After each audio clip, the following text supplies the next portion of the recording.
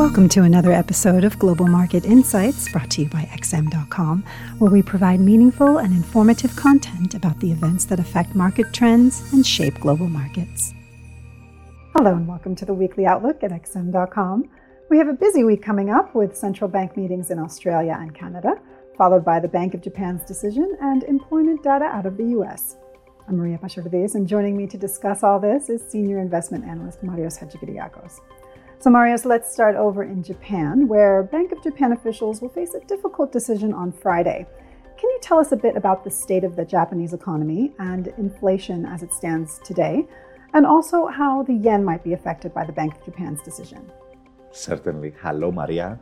It's going to be a difficult decision because there's a lot of conflicting signals around the Japanese economy lately, and specifically the inflation outlook. So we've seen inflation and wages fire up lately quite substantially. Both are running above 4%. And in fact, wages rose faster than inflation in January. That means real wages are finally positive, which is great news for the consumer. And of course, it's something the central bank has been waiting for a long time. Now, the catch is that most Bank of Japan members, including the future governor, they believe that this inflation wave is driven mostly by supply shocks, by energy prices, so it's not going to last. So to be specific, the government recently rolled out some subsidies on energy to support households, and those have driven electricity prices much lower, which eventually is going to translate into lower inflation. And indeed, we've already seen that. The latest inflation data we've gotten from Tokyo, the inflation rate fell very sharply. So there's question marks about inflation, but there are also question marks about wages because the spring wage negotiations between unions and businesses have just started. So long story short, yes, inflation and wages might be high today, but the Bank of Japan thinks that they might fall relatively soon.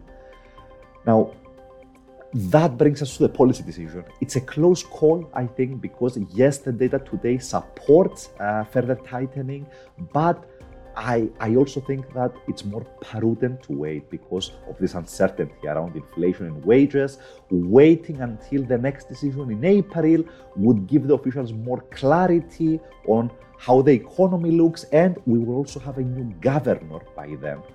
So I think that the most likely outcome is they do nothing next week. If that's the case, that's bad news for the yen. But I also think it's not a game changer for the trend because they might not do anything next week, but it's only a matter of time until they do. It might not be next week, it might be next month.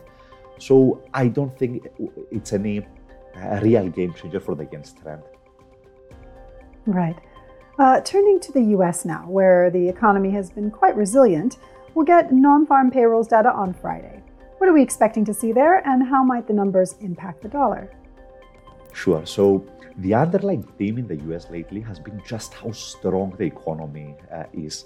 We've gotten a lot of data lately, consumer demand, inflation, the jobs market, everything remains quite strong despite these rapid fire rate increases by the Fed. And the markets have reacted to that by pricing in a higher for longer scenario for interest rates. So the market now thinks that interest rates are going to go up to 5.4, 5.5% and stay there for a longer period of time. So that brings us to the upcoming employment report. The markets think it's going to be another solid report, non-farm payrolls at 200,000, that's the forecast. That follows 517,000 last month, which was a spectacular month for the jobs market. Now, as for any risks, most early indicators on the jobs market point to another strong non-farm payrolls report. The business surveys from S&P Global revealed an acceleration in hiring. Applications for unemployment benefits remained very low, so those are positive signs. But I still think there's a risk of disappointment in non-farm payrolls, and the logic is the following. Usually, when you get a very, very strong non-farm payrolls report like last month, it is usually it is often followed by a weaker number. We see a correction back to the trend essentially. And since warm weather was a big factor in boosting the previous number, I think it wouldn't be surprising to see some payback this time. Now, the other main event next week is going to be a couple of testimonies by the Fed Chairman Powell, who's going to appear before Congress on Tuesday and Wednesday. Now, the markets usually react more to his first testimony, and I think that the risk there is that he strikes a more hawkish tone, following, of course, considering just how strong the data pulse has been lately. And finally, regarding the upcoming central bank decisions in Canada and Australia, what should we be watching out for there? Yeah, so in Canada, the markets think that the central bank is going to remain on hold, not do anything, and that's because the economy looks to be slowing down, inflationary pressures look to be cooling off. So the markets think that the Bank of Canada is going to take the sidelines, take a back seat, and that means that the primary drivers of the Canadian dollar moving forward might be the performance of oil prices and the performance of stock markets, since the Canadian dollar has a very strong correlation with both. Now in Australia, the market is pricing in a 75% probability for a rate increase. That's warranted by the data, which are quite strong. And since it's not fully priced in yet, a decision to raise interest rates could briefly boost the Australian dollar.